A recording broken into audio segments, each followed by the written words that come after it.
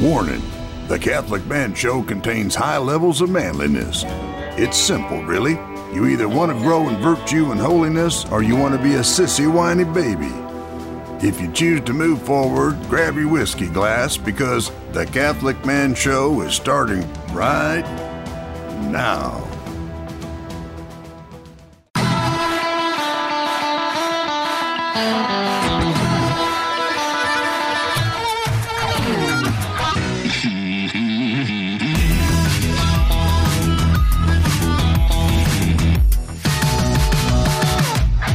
Welcome to the Catholic Man Show. We're on the Lord's team, the winning side, so raise your glass. After a few weeks, or a couple weeks, of it being just Dave and I, Juan and Jim are back in studio. However, we are still without video. So if you're going to our YouTube page wondering where our videos are, we should hopefully have this up again before the end of the month. And if you work for the software called vMix, we need you to respond to our emails, please. Please do that. Okay? We're trying to contact you. I sent a pigeon yesterday. I have not heard anything back. It's ridiculous. How epic would that be, dude? If you pull in from work and there's a pigeon on your mailbox and you go up to it expecting it to fly away because you're just going to check the mail. And this is like a bold pigeon. And that's when you notice it has a message. It has a message for me. And it's from Adam Minahan. Like, oh my gosh. It would totally blow away the handwritten note. I mean, it's this extra step. If it was not a handwritten note, if you had printed it off on the computer and sent it via pigeon, just like, I'd be a little upset about that. Like, I would be so excited only to just be crushed down. And like maybe want to fight you. You know, like I would be angry. Like you that much? You sent a pigeon with a printed note. You printed it on the computer. Yeah. It's a bummer. Hey, so when you're listening to this right now, we're in Ireland. We're not currently in Ireland, but when you're listening to this, we will be in Ireland with Father Sean Donovan and God willing. Yes, God willing. But we're going to be preparing for our new pilgrimage here very soon. So go to selectinternationaltours.com/CatholicManShow and sign up for all updates that will happen whenever we have another pilgrimage. Yeah, I mean, let's just be honest. If this one is like just an epic disaster, then maybe we won't do another one. But I don't foresee that being the case. I also don't foresee that being the case. It's going to be awesome. Right. And like I'm excited about it. Yeah. So I'm excited to get to like hang out with the people who are coming with us, to get to spend time with them, to get to know them, and to get to travel to Ireland together. Yeah. Get to go to mass every day together. That'd be like epic. It's going to be cool. Like we're all going to leave Ireland as friends. Yes. That'd be awesome. Yeah. Another awesome thing, since we're on the awesome kick right now. Okay. We have one less pagan in the world. That is awesome. Which is awesome. Yeah. My daughter, Susanna Marie, was baptized today. Praise God. Baptized in the Holy Catholic faith. She smells so good. Yes. And Mark and Becky Gabriel, the godparents. Godparents, yep. So far. Mark. So if you listened last week, Mark is the one who made the epic catch in the wiffle ball tournament. And hit the grand slam. Yeah, so that probably sealed the deal for the godparents, huh? Yeah. It was like, okay, what could happen? Well, we had already asked him, I'm so just joking. He had, I guess, a lot of pressure maybe. I'm not sure. But so far they are really hitting on all cylinders. Offered their family rosary today for Susanna and having a mass celebrated for her tomorrow. Nice. So it's like, as godparents, you're checking the boxes. They are winning. Yeah, I mean, not that it's competition. I just mean that, like, in the general sense, you know, that like you're doing a good they're job. doing awesome. Yeah, right? Yeah. Our friend Deacon Garlic wrote an article on how to be godparents, like practical ways for Catholic Answers. Recently? Yeah, within the last few months. So if you go to Catholic.com and you just type in Garlic, you'll find his article on how to be godparents. Like the herb. Is garlic a herb? I don't know that answer. I don't know. I'm assuming so, but it's not like that. It's with the K at the end. Garlic is with the C. No kidding. C. Are you serious? Mm-hmm. Autocorrect. Just get you every time. So you think you know how to spell something. you think you know a guy. And then you find out that tomorrow has 2 R's in it. It's a vegetable. It's a vegetable. Thank you, Mr. Producer. Yes, thank you. So anyway, so if you're looking for, if you're about to have a child and looking for godparents, this is a good article like to read up on to be able Because to it's not a popularity discern. contest. It's not a popularity contest. And if you are a godparent, you're like, man, I haven't really done anything as a godparent. It's a good article to kind of give you some practical things of how to be a good godparent. If you're looking for a good godparent, Juan Posada, I think, is a fantastic godparent. I agree with that. I agree Like- with that. He really takes an active role, That's true. and I really appreciate that about him. I agree. Way to go, Juan. So this evening we're drinking Japanese whiskey. When's the last time we've had a Japanese whiskey? I don't know. We had one on the show like a year or 2 ago. Sure. And I think that was it. We've had several on the show actually. Right. I'm just thinking Yeah, of the last one the we last had. one. Yeah. Yeah. How do you think you say that? I'm saying Matsui. Matsui. Matsui. The Matsui. Just say it like you're Japanese. Matsui. Matsui. That was fine. Yeah, that could have been it too. Yeah. Yeah. So it's a Japanese whiskey that's peated. Which I'm Which so it- excited about. I so, have not tried it. It's in my glass, and I've been resisting. So it's just so let's see. It says this whiskey involves a mellow, fruity sweetness with a smoky peat finish. This masterpiece carefully crafted with heart and passion in the cut of to prove a high quality natural spring water in Japan. In order to maintain the integrity of the whiskey, no artificial coloring is added. Unchilled, filtered, distilled in Japan. Every Japanese whiskey I've had has been really good. Yeah, the what is it? The Suntory. Suntory, the Yamazaki. I Yes. think is another good That's a one. really good summer whiskey Really? for me. Yeah. So anyway, we're on the Lord's team. The winning side. So raise your glass. Cheers to Jesus. Cheers.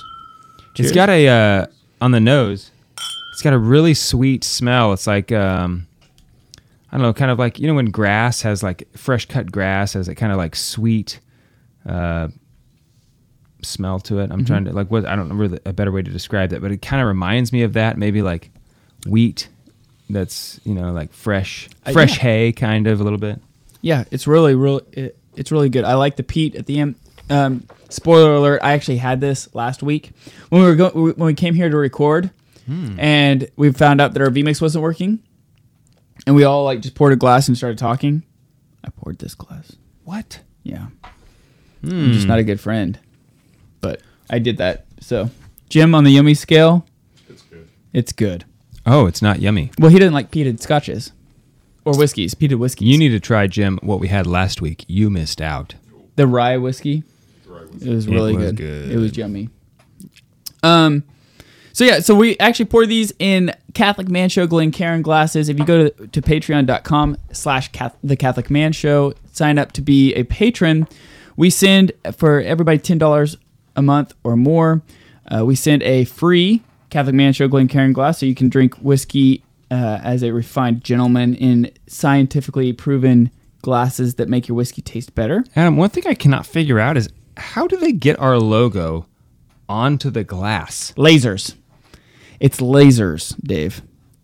Are you serious? It's laser etched with lasers They laser etch it with lasers. that make it also dishwasher safe. You can put this in the dishwasher. You can.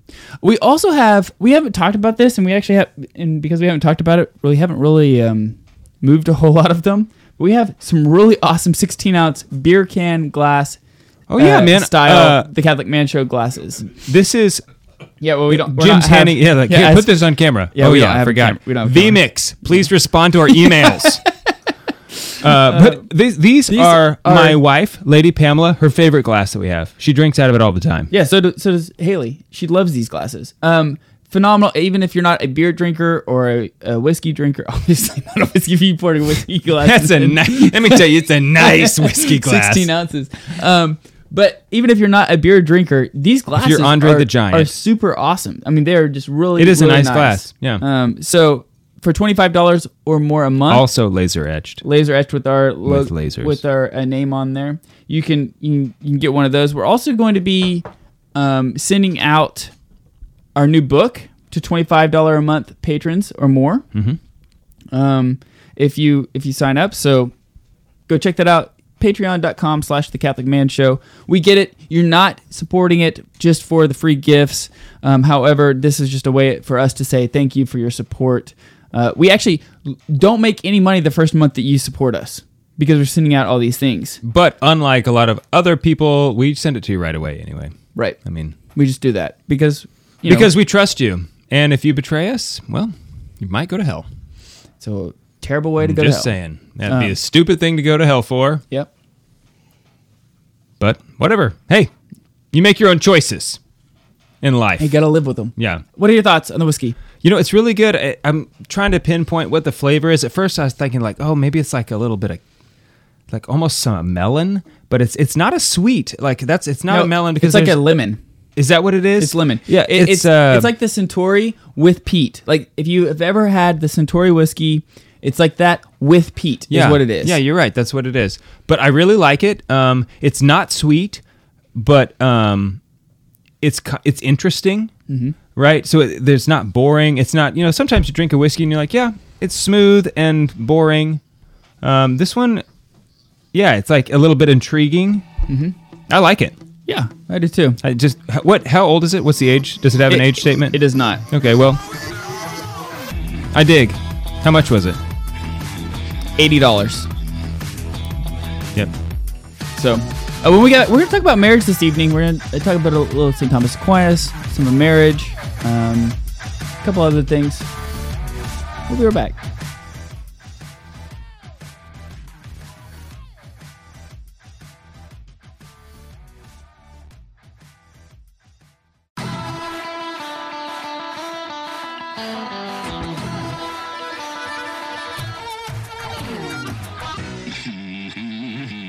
Welcome back to the Catholic Man Show.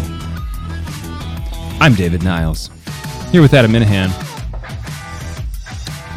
We're going to be talking about marriage, different kinds of marriage. Is that what it is, Adam? The four types of marriage. The four types of marriage that are spoken in Holy Scripture. Okay. That's what we're going to talk about. Is Josephite one of them? No, that's not what we're talking about. Hashtag Josephite, my favorite hashtag. Throw it in at just the right moment. Absolutely hilarious. 4 people will understand right. it. It's only like it's a Catholic joke, right? I get that. If you ever see like a married couple arguing on Twitter, throw in hashtag Josephite. Just for yourself, all right? Like, this is for me. I get that, like, maybe they won't get it. It's not for them. It's for you. It's for you. Yeah. Yeah, so... and make sure to tag me, because I'll get it too. Like you check social media. Right. But, like, maybe in 5 years when I actually log back onto Twitter, I'll see it and I'll laugh. Okay? That's fair. The future present for future Dave. Nice. Yeah. So this week I stumbled upon some of the homilies of St. Thomas Aquinas. I was reading them for, we're part of the Eucharistic Revival right now. The USCCB has 3-year plan for all dioceses going through the Eucharistic Revival. Can I just ask you about that real quick? Yeah, I can't guarantee I know the answer. But. Okay, just because, honestly, just up front, I get, a little bit suspicious, or I'm a little bit jaded sometimes about the things that the USCCB does in general, because some of the things that they've done have been so stupid. Like you look at, they're going to have this conference, and they have this, like, we're going to bring in these hip-hop dancers, because, like, that's how people are going to come to Christ, because we have hip-hop dancers to, like, show that we're relevant. And it's like, you realize people stopped breakdancing in 1996. You realize that. But they don't. They don't know. It's just so stupid. And some of the things that they do and say, I just think are wrong, and I terribly disagree with. I respect, obviously, their office as bishop, and have a lot of reverence for them in that office, and even as men. But the Eucharistic Revival, when I heard about it, I was excited. Like, I want to be, like, excited. I want to be in on this. Like, exactly, because I love the Eucharist. And a lot of the things that the USCCB does are really great. Where, like, just as Adam Minahan, knowing more about this than David Niles, how is it going? Is Is it trending in a good direction so far? Well, I think it's definitely dependent upon diocese. Okay. So, I don't like- see. That's the thing. I don't even know what the revival consists of, like how it's operating, what it means. So like anything, it's going to be if you're.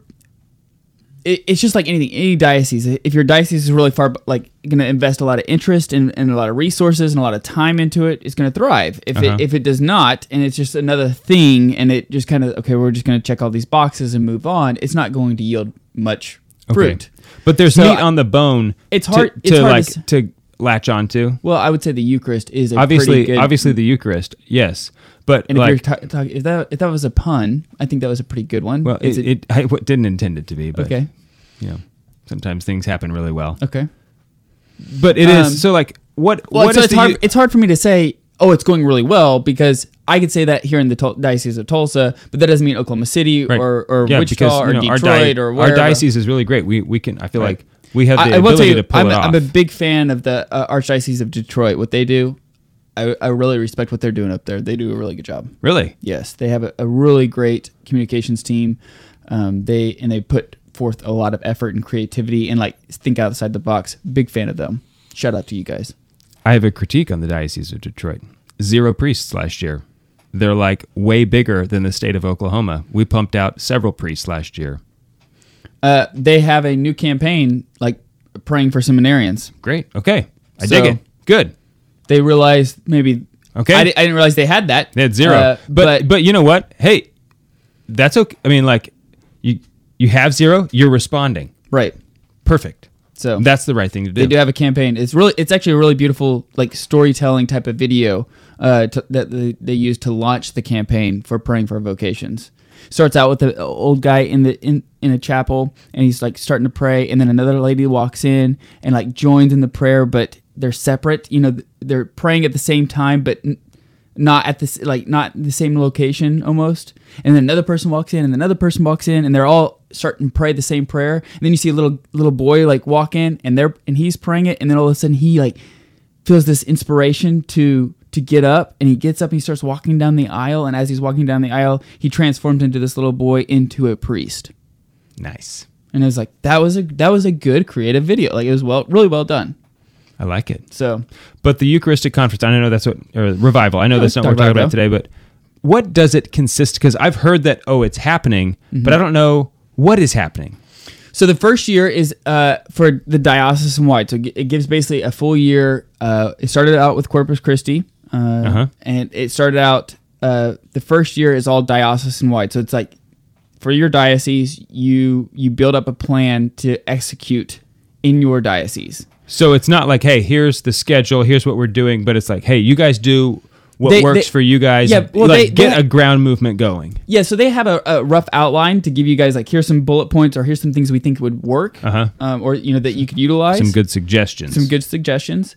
But it's obviously catered towards each diocese, right? So each diocese should be able to dictate how they're going to do that. Yeah, and let's be honest, a diocese should be competent enough to be able to do something successful in its own diocese, that it knows would work for itself. Well, and ideally, I mean, we're just rolling off of the synod, right? So we just had listening sessions for the first half this year to hear what people had to say about what they needed from the church, what they want, like what was working well, what was not working well. Yeah.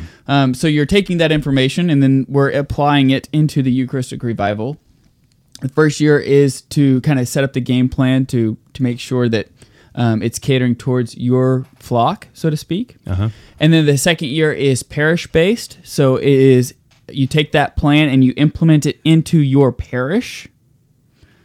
And then the third year is going out and evangelizing. So you're taking that and then you're going and calling out more disciples, bringing in more disciples. Best way, according to David Niles, to participate in the Eucharistic revival is to sign up for an hour of adoration. Excuse me. Yeah, so Change my mind. no, I'm not going to because that's the whole pitch that I made for our diocese. Yeah, I mean, just go inside. If you don't have an hour of adoration, you need one. I mean, like we've said this before on the show, but it's been a while, so I think it might make sense to say it again. If you don't have an hour of adoration, you got to really, I I think you need to be honest with yourself if you're serious about growing in holiness. Because if you don't have an hour of adoration, unless you have a really, really good excuse, you know, like I'm a fighter pilot and I am literally in the air all the time. You know, it's like, I don't know. That might not even be that good of an excuse, but basically, like, you could do it. You just need to figure it out, because Jesus should be your priority. Mm-hmm. He comes before your family. He comes before everything, right? Mm-hmm. I mean, like, you need him to be a good husband and a good father. If you're serious about growing in holiness, you need an adoration hour. Yeah, so I think the best way to do that, if your parish doesn't provide you with an adoration hour, because there's a lot of parishes that don't. Yeah. I think here's the best way to do it. This is just my opinion. Doesn't mean it's going to work. Doesn't mean it's the best advice. But this is just how I think you could get some effect quickly. Uh-huh. Find 2 or 3 other men that you are friends with who will dedicate an hour, and then you guys figure out what 3 hours you can string together, 3 to 4 hours that you can string together consecutively. Uh-huh. Then you go to your priest and say, Father, David, Juan, Jim, and I are willing to start adoration on Wednesdays from 6 p.m. till 10 p.m. Will you, expose the adoration for us and put it away? If we could do that, we're dedicated to doing this. Uh-huh. And then if he says yes, then what you do, then you start recruiting heavily. Right. Then you say, we are now doing adoration at Wednesdays from 6 to 10. Will you join us? Will you commit? Don't ask like, hey, just come. No, you need to ask people for commitments. Right. Like, you will come every week. Right. And then it's growing, and then you start out like with 3-4 hours of adoration a week. Yeah. And then you have 4 or 5 people in for each hour. And then all of a sudden it's like, okay, well, can you take actually Thursdays? And what about Fridays? So then we got Wednesdays, Thursdays, and Fridays covered. Right. And then I think you can grow from there. So I think the best way to do it, because priests get hit up with one thing that I have realized is that priests get hit up with ideas all the time. A lot of the ideas are terrible. Yeah, I was going to say a lot of them are really dumb. Really, really bad. But if you can say, I have a plan and I already have a way to implement the plan, all you have to do is say yes, and then we can make it happen. Well, and expose the Eucharist. Right. But you can have hopefully you have a deacon who can do it. Maybe a deacon, or then if you can get a deacon to be one of the members, that would be even stronger. Yeah. Then you have a better shot at making those things happen. And if that doesn't work, find a parish near you. I mean, chances are there is a parish who's already having adoration somewhere. Also, if you get gather together and say, like, listen, guys, let's make these 4 hours for an increase in vocations to the seminary. Right. And then when you pitch Great that idea. to your priest, say, like, listen, Father, we want to increase seminarians. Or tell him that you're going to dedicate those hours for his personal priesthood. That's even. I mean, because really if he's your pastor, like, hey, you're my pastor. Like, we want to come and pray before the Eucharist. In piety. In order to pray for your personal priesthood for our parish. I think that's strong. He won't do it. I think it's strong. He's going to yeah. So that's pretty tough. But anyway, sorry. Okay, so we're gonna. No, I think that was great. But yeah, I think that was great. We'll talk about the duties of marriage according to St. Thomas Aquinas in a homily in the next segment. Most probably. Yes. Maybe.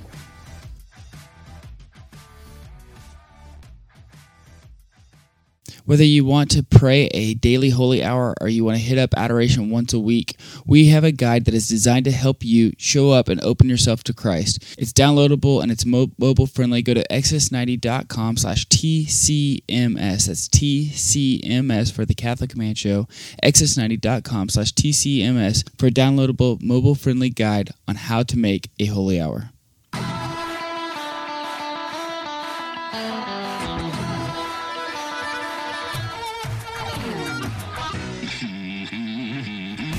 Welcome back to the Catholic Man Show. Sipping on a little bit of Japanese whiskey. The Matsui? That was bad. I assume it means like a big wave based on the label. There is a big wave there's a picture of a big wave. Mm-hmm. That is an assumption, though. I will tell you that. I said it. I'm yeah, assuming. You're right. Yeah, it's could mean something totally different. If you speak Japanese, let us know. You can go to at Catholic Man Show on Twitter or Facebook and let us know how big of an idiot we are, if you want to. So we're going to talk about marriage today. We're talking about. So I was reading this last week. I was reading actually something different. I found a bunch of homilies by St. Thomas Aquinas. Now these homilies are not actual like him writing down. Here's what I'm going to say. What I learned when I did a little bit of back study is a lot of the pupils of the time would take notes on homilies, lectures, things of that sort, in preparation for just their academic work, right? And so these are not his specific handwritten homilies, but it's a compilation of his homilies that he gave that people wrote. Because it wouldn't surprise me if he didn't write down his homilies, that he just thought about it for a minute. I feel like Dr. Matthew Miner would know this answer, but yeah, maybe. I just feel like he was so smart he didn't need to write things down. He just knew, I'm going to talk about this because I know it so well.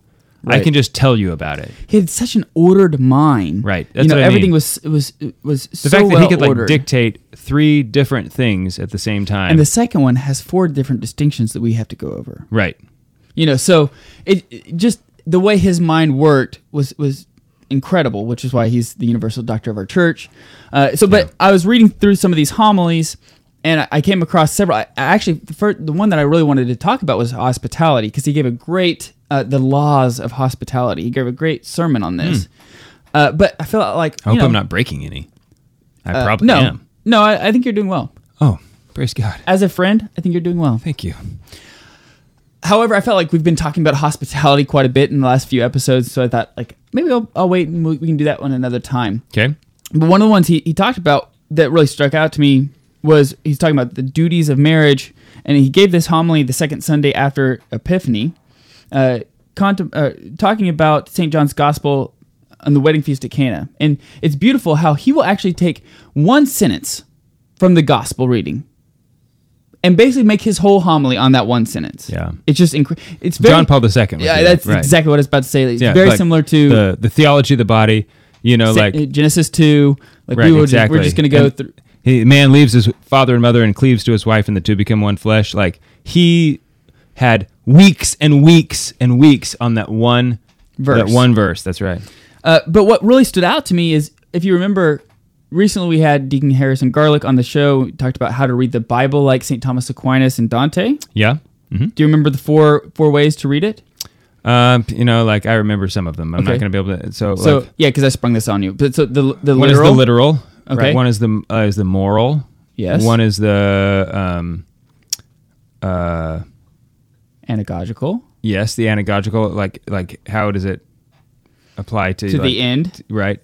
And then I don't remember the last one. The allegorical. So we have. Oh yes, yeah. Okay. So the literal, the allegorical, the moral, and the anagogical. Not necessarily in that order. Right. So those are the 4. That's the order that we went in. So again, so what's the literal. What's it actually saying? What's it morally saying? No. What it's actually saying, the allegorical. What's it actually saying? That's the literal. It's literal. Then the allegorical. Okay, so now you're going in order. Yes. Okay. I'm just trying to stay consistent. Right. I said moral second. That's why I was... Right. Okay. And then moral is the third. Right. And then, what's it have to do with heaven? What's right, the heaven? Anagogical. Yeah. And so he actually breaks down, there are 4 marriages spoken in Holy Scripture, and he uses these 4 in marriage. Okay. In the context of marriage. Does he say what they are? Because it seems like there's a lot of marriages in Holy Scripture, but... Yes, but it's not like the Josephite marriage verse. That's not what he's talking about. He's talking about just I was just thinking about individual marriages, maybe. Yeah, that's not what he's talking about. That's not here. what it means. Okay. No. He's talking about there are 4 marriages. In fact, here's a direct quote: 4 marriages are spoken of in Holy Scripture. The first, historical or literal. Okay. The second, allegorical. The third, tropological, which is also means moral. Tropological? Yeah. That's an awesome word. Yeah. I actually told Haley that earlier today. She goes, yeah, you could say that and you could sound like a jerk, or you could just say the moral, It's like, yeah, that's... Fair enough. I like to be a jerk sometimes. And then the fourth, anagogical. You so, will respect me as a jerk. so the literal, this is something that we need to talk about because we're very confused in today's world. What the literal form of marriage is, Yeah. Is the literal union between a man It's confusing and a woman. how confused people are. Like, I get confused about how confused other people are. Right. Yeah.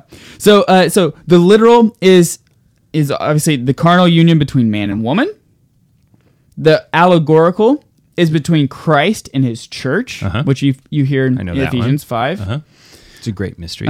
The tropological or the moral is between God and the soul. Interesting. And the anagogical is between God and the church triumphant.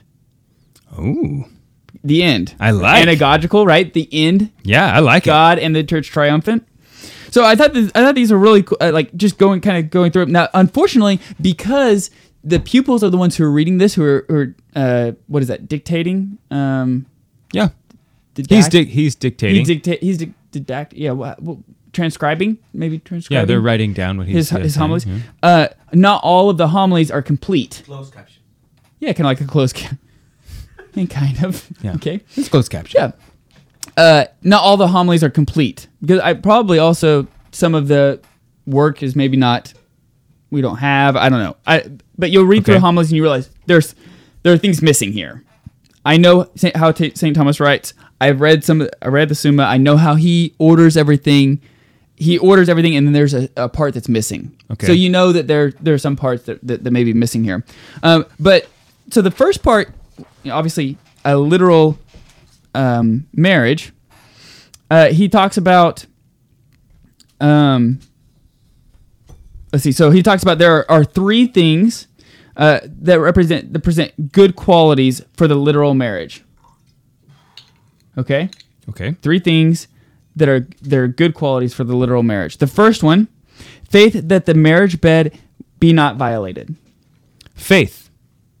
So like trust. Trust. Not in fact that it's not violated, but the fact that you would trust in your spouse that it, yeah, Right. like That the marriage bed yeah, I get that. is not violated. because if you're suspicious, it's going to that breeds poison in your marriage. Mm-hmm. If and you know what, like if you're suspicious, often it's because you yourself have failed in that regard. Yes. Like if you fail in something like that, all of a sudden you'll notice you yourself are now becoming suspicious of the other one, and they haven't done anything. It's you. Right, Like, you have a defense mechanism, right? So the defense mechanism is you're guilty of something, Right. and that you're hurt, you're worried, you've wounded somebody, and you're worried that person's going to wound you back. even if they don't know that you've wounded them. Now, also, maybe you've been wounded, and so like that's it. But I get that the faith, having that trust with one another, that is a really beautiful thing in marriage. Yes, and one of the beautiful things also about Aquinas when he gives homilies or whenever outside of like when he gives commentaries on scripture and things like that, it's just flooded with Holy Scripture. Yeah. Right. So almost every other sentence is backed up by Scripture, which is just goes to show you how well he knew Scripture, how it was like a part of him, how Yeah. it was just living and breathing inside. Yeah. Oh, yeah. in That him. is amazing. I just want to say one more thing about this.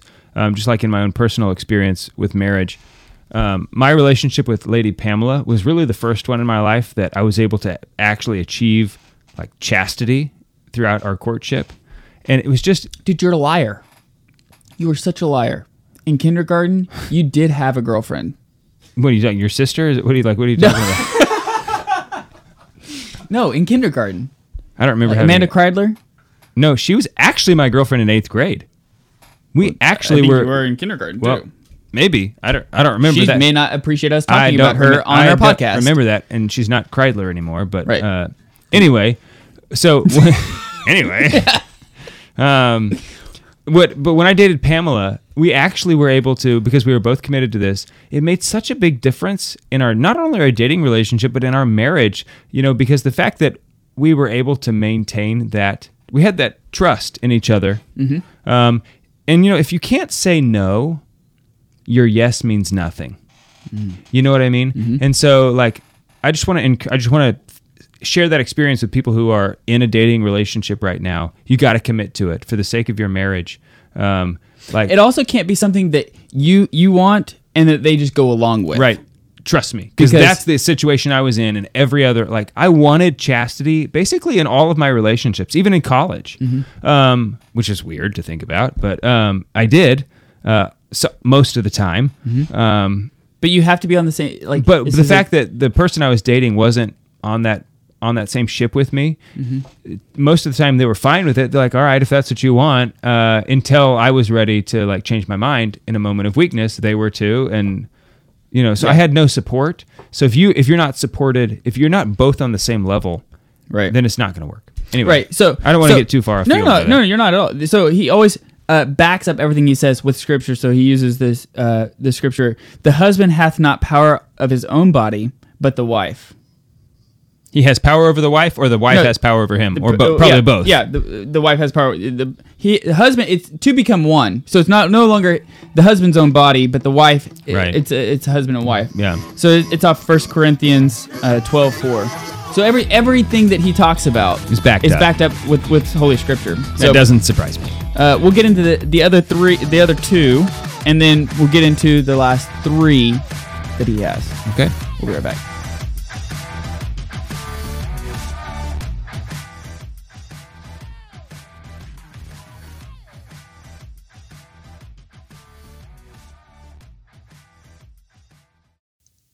For the last 35 years, Select International Tours has been in the business of helping people plan and enjoy their pilgrim trips. That's why here at the Catholic Man Show, we only use Select International Tours.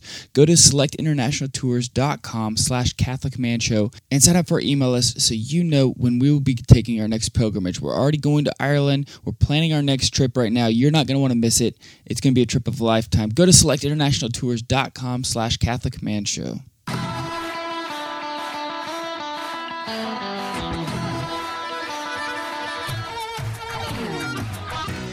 Welcome back to the Catholic Man Show. I'm David Niles, here with Adam Minahan. We're talking about marriage. One of my favorite sacraments, I will tell you, as a married man. Hard to pick a favorite sacrament. Baptism. Baptism is a really great one. Yeah, that's probably my favorite. But you share in salvation. I feel like I could make an argument by saying that marriage was one of my favorites, or like another sacrament was my favorite because it presupposes baptism. Well, marriage, as a sacrament. As a sacrament, right? So like, I could pick a different sacrament. Extreme unction, right? Because obviously baptism is built into it, right? One of the reasons why this one is my favorite is because it also includes baptism. It means I have all and the others. Another one, right? Exactly. So. Anyway, so we're talking about Aquinas' homily that he gave on marriage, and he's talking about the four types of marriage that were spoken in Holy Scripture: the literal, the allegorical, the moral, and the analogical. Inside the literal, he also talks about. So we talked about faith, that the marriage bed not be violated. The second thing he says is offspring, that children may be generated for the Lord. Mm-hmm. Right, so he talks about, which I think that's really the purpose of marriage is for offspring. Right, the primary. There's secondary. There's others obviously, but it's for offspring.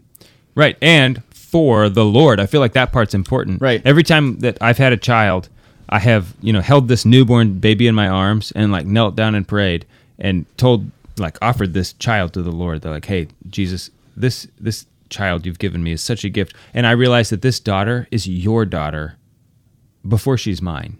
This is beautiful too. He quotes 1 Timothy 2:15, I believe 2:15. He says, St. Paul to the letter to St. Timothy, he says, "She shall be saved in childbearing if they continue in faith."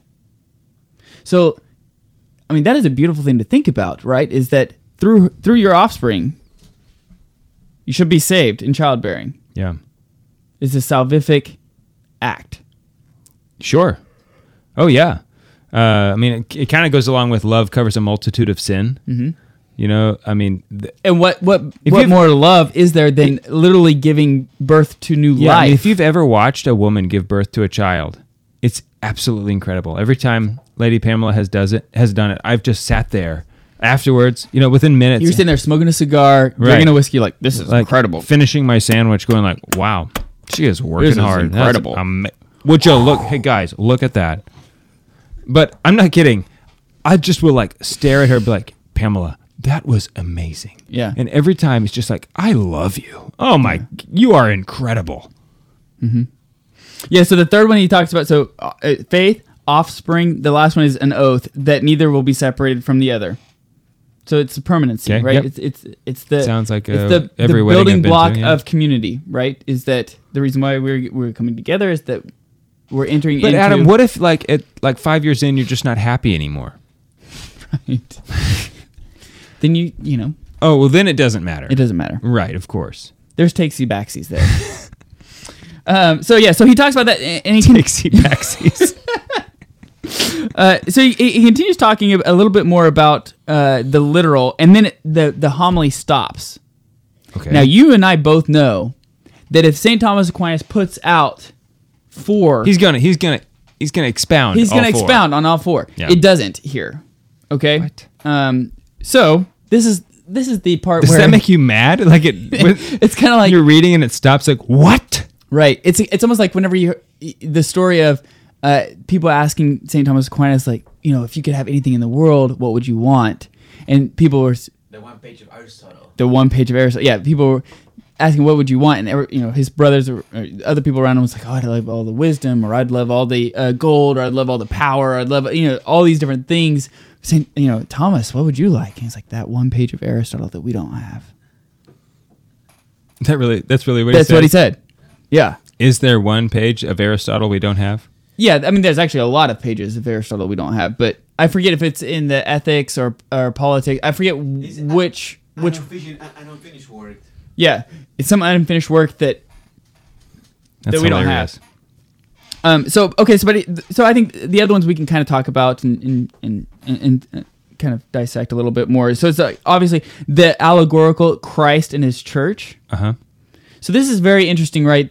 That St. Paul in Ephesians 5 really unites this. It really brings to life this allegorical concept that husband should love his wife as Christ loved the church. Yeah. What did Christ do for the church? But he died and laid down his life and shed all of his blood for the church, which is what. Looking at you, husbands. Right, looking at you guys, like what are you doing?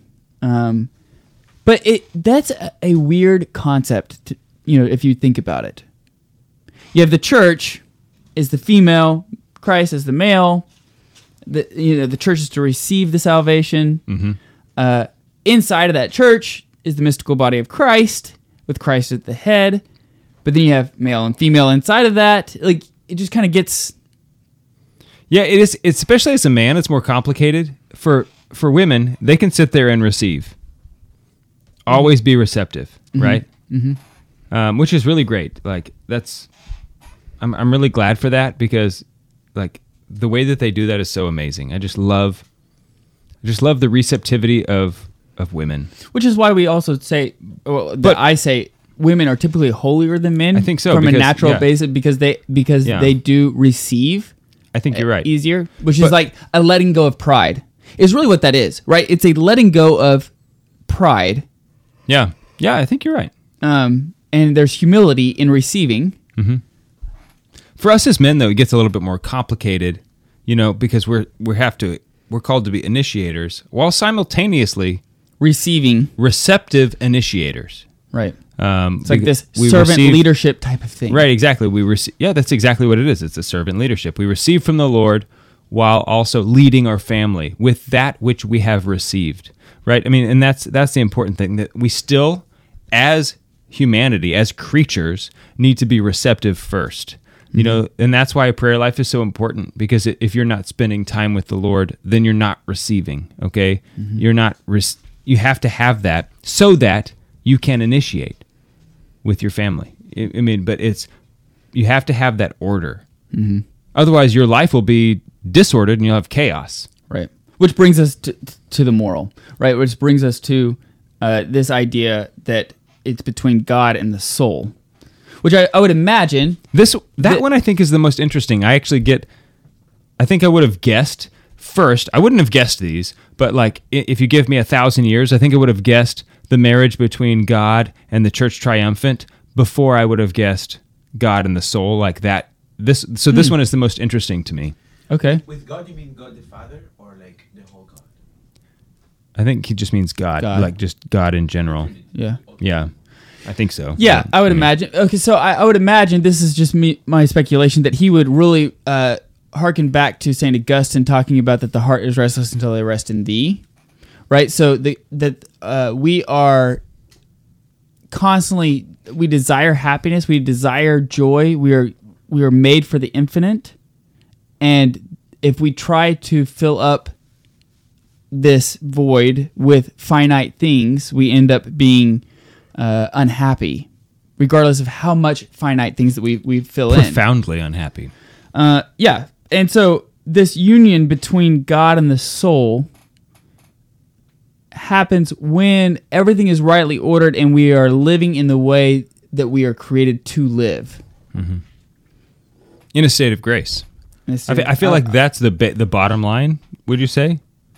You know, if you're in a state of grace, you have that marriage between God and the soul. If you're not in a state of grace, then you've kind of divorced yourself from this particular marriage that Aquinas is talking about. Yeah, because it's a God and the soul. Because now your soul is dead. You've separated yourself from the source of life. Mm-hmm. You know, so you're no longer in a marriage, so to speak, with God, because of mortal sin in your life. Now you've separated. But if you have that, if you are in a state of grace, meaning that you have not committed mortal sin, unrepentant mortal sin, then you have then it's present. That seems to me. I mean, it seems to me like that's what he's talking about. Yeah, I was thinking about like how this union between God and the soul is so life regenerative, like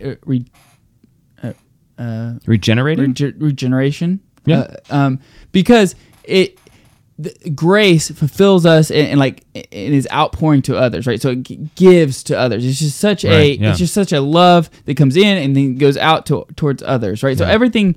And this is the same thing with the literal, right? You love somebody so much that you give your whole self to them, to somebody else. It's always pointed towards the other. So much that 9 months later you have to give it a name. Right. And so with God and the soul, it's like God giving you this grace. You're using this grace to build up His kingdom, to order your life in a way that is to where you are built towards heaven and bringing people with you. But just like in a marriage, which is important, I think that, you know, the end is each other in a marriage. The end is not children. Children are the fruit of that of that relationship, of that marriage. Mm-hmm. But just like this particular marriage between God and the soul, the ends are each other, right? So for the soul, the end is God, and not the fruits that they bear. They do bear fruit. Right. Yeah. Yeah, because it's an intimate union between one another. But the end is God, not the good works that flow from them. That's a great point. So if you're listening on the radio right now, we have ran out of time. Go to check out thecatholicmanshow.com. You can check out this podcast and over 300 that we've done throughout the last, 6 years. We are also going to be in Ireland, so check out our social media because we'll be posting a bunch of really cool pictures. Oh, yeah. We're on the Lord's team. The winning side. So raise your glass. And cheers to Jesus. Cheers.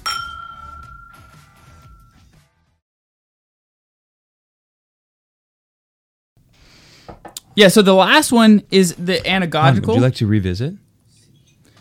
The last one is anagogical, which, as Deacon Garlic talked about, that it is the... give him just a little swig of that. Jim, there you go. You can have a little swig of that one. This is a new glass. Jim, this is the one. We were talking last week about what on the yummy scale you would put this. Now, it's a rye whiskey. Mm-hmm. Okay? But we designated for you that we thought... We decided that you would both put it pretty high on the yummy scale. Yeah. So if you remember when we were talking... with Deacon Garlic, I don't know about you, but when we were talking about these 4 levels of how to read Scripture, and he brought up the anagogical, that was something that Is that what I call the eschatological? Yeah, yes. That's not a new thing for me, but just the terminology and the way it was phrased was Anagogical is not a word that I really know very honestly. I just don't know that. I know the word eschatological, which is like no less. I mean, that's also like a really weird word, like a $1 million word. Mm-hmm. I'd like to reward you 3 points. Thank you, but I'm just more familiar with eschatological. That's $1 million word. And then David says, I get 3 points. Well, give you 3 points. you don't know how valuable the points are, Juan. I mean, they are the conversion so rate, valuable. The conversion rate is ridiculous. I mean, if we're talking in dollars, anyway. Yeah. So the anagogical or the eschatological is pointed towards the end, pointing towards the heavenly reality in which we are destined to. Okay. And so he uses this as God and the church triumphant, God and the people who are in heaven, adoring him for all of eternity. Yeah.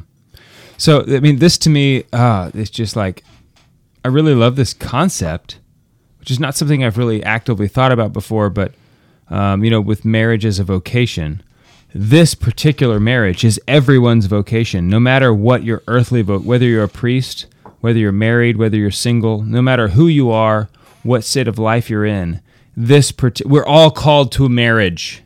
And it is this marriage, the wedding feast of the Lamb, right, where Christ espouses himself to us. Mm-hmm. I mean, like, every single one of us have and share this vocation. And it's just like it's given me a lot of joy to think about right now. Just that for all eternity, we will sit there and bask in just this union of love, right? Just to gaze upon love itself and to be embraced by it in a physical way. Because, we're going to get our bodies back. Right. And it's going to take heaven to a whole new level. I want to go there. I want to go there so bad. But anyway, I just love these things. Like, okay, literal. Obviously, I thought about literally being married, right? I've thought about that before. Okay. Good. Yeah, I mean, we just baptized your 5th child. Right, I'm glad that you literally thought about this. These last two, I've really appreciated thinking about. It's going to give me a lot to think about. But just that idea that, I have a vocation to marriage apart from my earthly marriage. Mm-hmm. So you've thought about, in marriage, the giving of oneself to another in a physical way is there's a climatic moment. Yeah. That moment in heaven is going to be a very unique moment, right? So, obviously, I don't even pretend to I think it's foolish to imagine it as like a physical pleasure.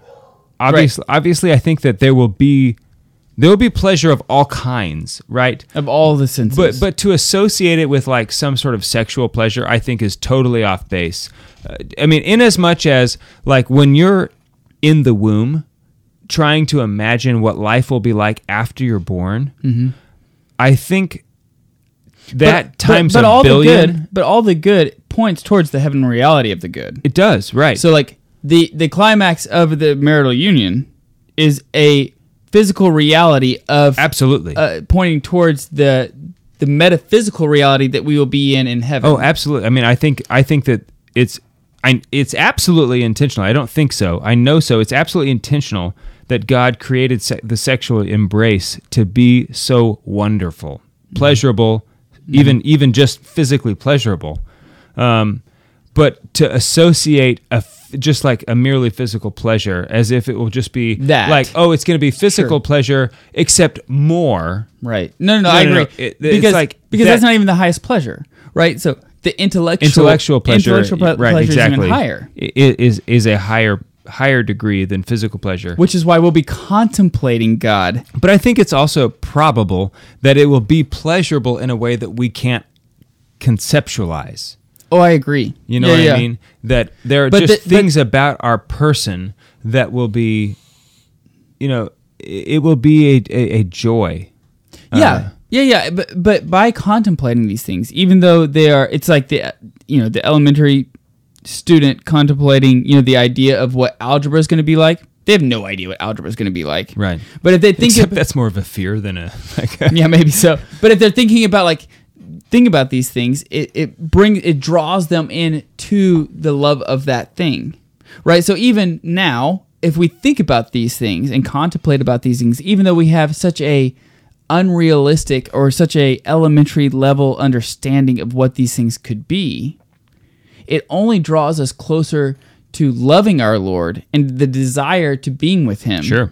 Because the things that He has provided us in this life, the physical pleasures, the intellectual pleasures, everything that has been good, the true, the good, the transcendentals, like the reason why He provides those to us here on earth is that it gears us and propels us towards the heavenly reality that will be in the next life. Right. And so the more we contemplate about these things, the more we think about these things, the more we have our mind consumed by these things, consummated, even, the more we love these things. This is why also when like sexual temptations come about that are irregular or disordered, it's either your disordered appetites or the devil trying his best to make you not think about our Lord. Mm-hmm. It's a lack of thinking about the heaven reality that is waiting for you. Does that ever happen to you, like in prayer? You'll be like praying, and then like out of nowhere, yes, it happens to me, or in the mass, and I know, and I have to recognize, hey, I see that this is a temptation.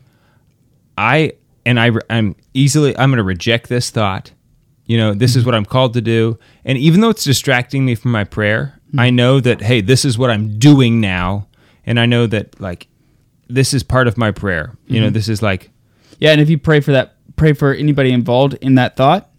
That's a great idea. Pray for them, like, pray for their purity, pray for their charity. Hack right there. It's a prayer hack. It will be fun. It's interesting how quickly that thought dissipates whenever you pray for their purity. Because what happens is now you're bringing this disordered thought that you have in your head... Yeah. And bringing it back towards light, you're bringing it back towards the love of God, and you're this disordered love that you had maybe for this person or whatever is now you're having this the will of the good towards this person, and you're desiring their good, right? And then the devil can't play with that. Yeah, like devil can't play with that. There are many times in my prayer life. That's a shirt. That is a shirt if I've ever heard. Devil can't play with that. Where I will like. Images come to my mind about maybe certain videos I've seen in my life, like my past life, right? Like inappropriate adult videos, and that's exactly what I do. Is I just pray for either the woman, and all the people involved, like because it's not, but that. Hey, what's the timestamp right here? You're going to have to find a way to edit this in such a way that it still like is a good point that I'm making. You said how you're praying for somebody in your mind. So when that happens, I'll pray for those women that are coming to my mind, right, from my sinful past, because that's like an antidote to that temptation. First of all, it's a thought that needs to be rejected, but also it's something that can be transformed. Just like what you're talking about, into something good, right? And so, like there's something like marriage-esque about that, right? Well, it's a true love, right? It's a true love. Thank you. Yeah, that's exactly what it is. It's willing the good for the other. Mm-hmm. So I don't know. What do you think? What are your thoughts on that? No, I thought this was great to think about. It just gives you a lot of new things, new ways to think about marriage. In that particular vocation, which most of us are called to. Yeah. Well, and it really goes well and piggybacks well off of Deacon Garlick's episode that we did with him on the 4 ways. Yeah, it's interesting. It makes me wonder what other what other sacraments like does those lenses, right? How else can we read those lenses in the Bible? But Dave, I think to Deacon's point in the recommendation of Eros, you were saying there that that union with love with God is like erotic but different. I think that he would point out to the example of Saint Teresa of Avila and the statue where she's contemplating, and her body looks like she's having like a sexual ecstasy. Sure. To where it's like, I don't think it's either or. I think that is that overwhelming of our senses can just trigger our body firing in all cylinders. Sure. Right. First of all, though, that's just a statue. It wasn't like somebody actually witnessing the event. It's a beautiful statue, and I love the statue, and I do think the point. I think first of all, the point you make is well made. But on top of the statue, though, I think in her writings she uses also like some sort of a language. She uses like She does. like a penetration of She the does, skier. but or once all again, those also things. she's still here on Earth, right? And so what the point I was trying to make is not that it won't be physically pleasurable. I think it will be. I think it'll be Just like in hell, it will be physically tormented. right. But what the point I was trying to make is that the pleasure in heaven will transcend the physical. That it like Christopher West uses this analogy. When you're a kid, like a 5-year-old kid, chewing bubble gum is like the best thing that you can think of. Yeah. And if you think, and if you carry that forward, that notion, like into heaven, that would be like a married couple on the night of their wedding sitting around chewing bubblegum together. No, he uses it he says it's like that chewing not what he says? No, he says it's like chewing bubble gum. Like, a little kid loves chewing bubble gum. And then they grow up a little bit older and you are asking them, or you're telling them about the birds and the bees. You're telling them when a man loves a woman and they come together and they unite in the procreation act. He asks you, well, can I chew bubble gum while I'm doing that? No. That sounds like a great idea, though. And it's like, I have to tell you, that's actually not what he says. He says it's like that is exactly what he said in his interview with Michael Gormley, at least. Well, That's what he that's okay. Well, that's not what the. that was his words that he used. He might have said it that way. He may have said it that way. He probably has. What I'm talking about is from like his original like Theology of the Body CD set. He's probably that fine tuned it. Right. since He's then. like probably said it 100 different. He's probably said it like 10,000 different times. Right.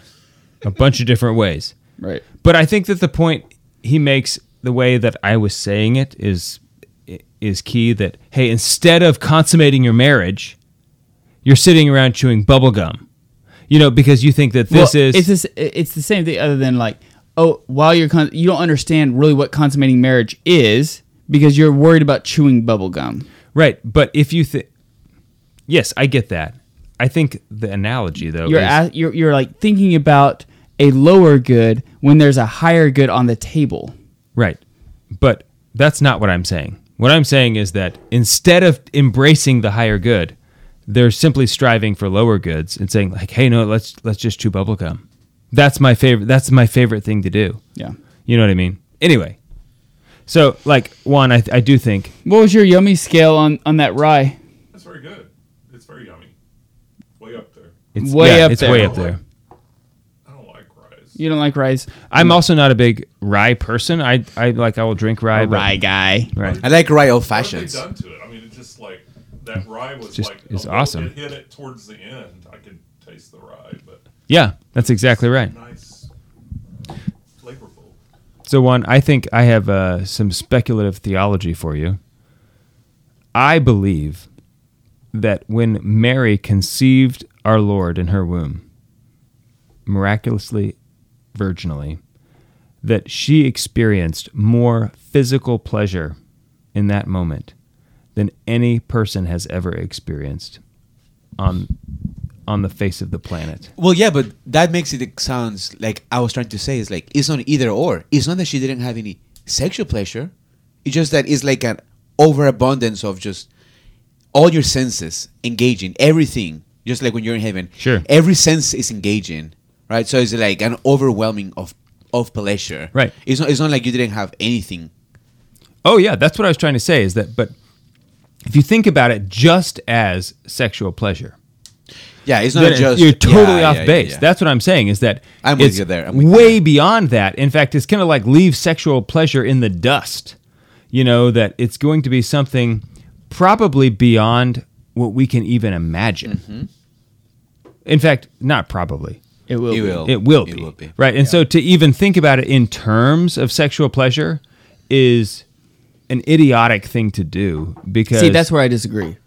Because I think that the Lord gives us these sexual pleasures in order to make us to make us realize Like scale. these are the goods that will happen. So I don't think it's idiotic because this is what Christ has given us, these instruments to make us realize these are the goods that we will be having in heaven, but we can't think about the things that are in heaven. Eye has not seen, ear has not heard what God has prepared for us. That's why it's idiotic because But- eye has not seen. But Adam, I'm not I don't mean it in an insulting way.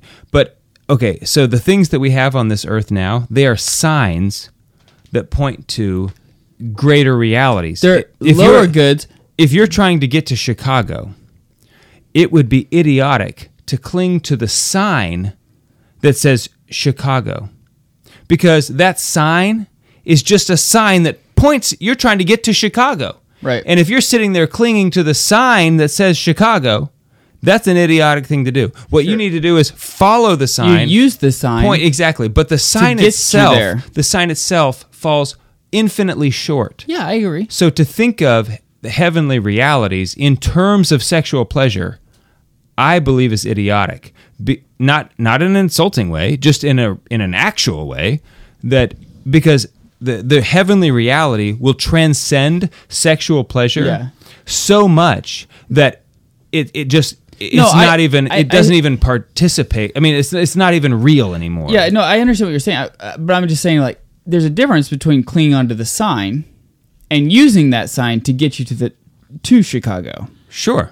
Like saying it's going to be like 1 million orgasms for 800 years. You know, that you're using that which God has given us in this life to have a measure of pleasureness. Right. Well, but yeah, see, I don't. But see, that's exactly what I'm talking Yeah, I about. don't- Juan hit it on the head because when you talk about sexual pleasure is I think we should think about it that way. Okay, are we going to be orgasming in heaven? We'll Adam? we'll have ecstatic love. We will have erotic ecstatic love, but like it's not going to be like this constant orgasm. Right. That's the thing. Is that's the whole point, and I think that sometimes when these things can be misconstrued in that way, it's important to point out. No, that's not what it will be. It will be so far beyond that. Yes, I agree. No, I agree with that. I'm just saying, like, yeah, this is good. This is a good Right. example. Yeah, no, I agree. But I'm saying, like, the goods that we have They do point. us, and when you use these goods to remind us that for what God has prepared for us, for those who love Him, this is a good. Right, of course. That's what I agree. Yeah.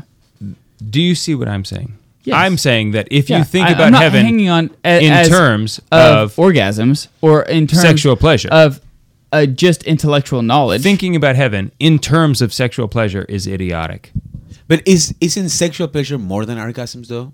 Like just love. It is, but it's still idiotic. Like I can have sexual love for my wife that is not physical, because I'm still engaging my senses in how I'm loving my wife. There is sensual love. What's the end, though? No, there's a difference between sensual love and sexual love. Ah, okay.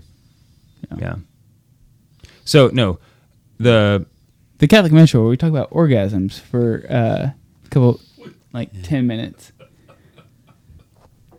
We didn't even give Jim a Kathy 10 pour. so that's what I'm saying. I'm not interested in I that. don't even believe it. Yeah. I'm sorry.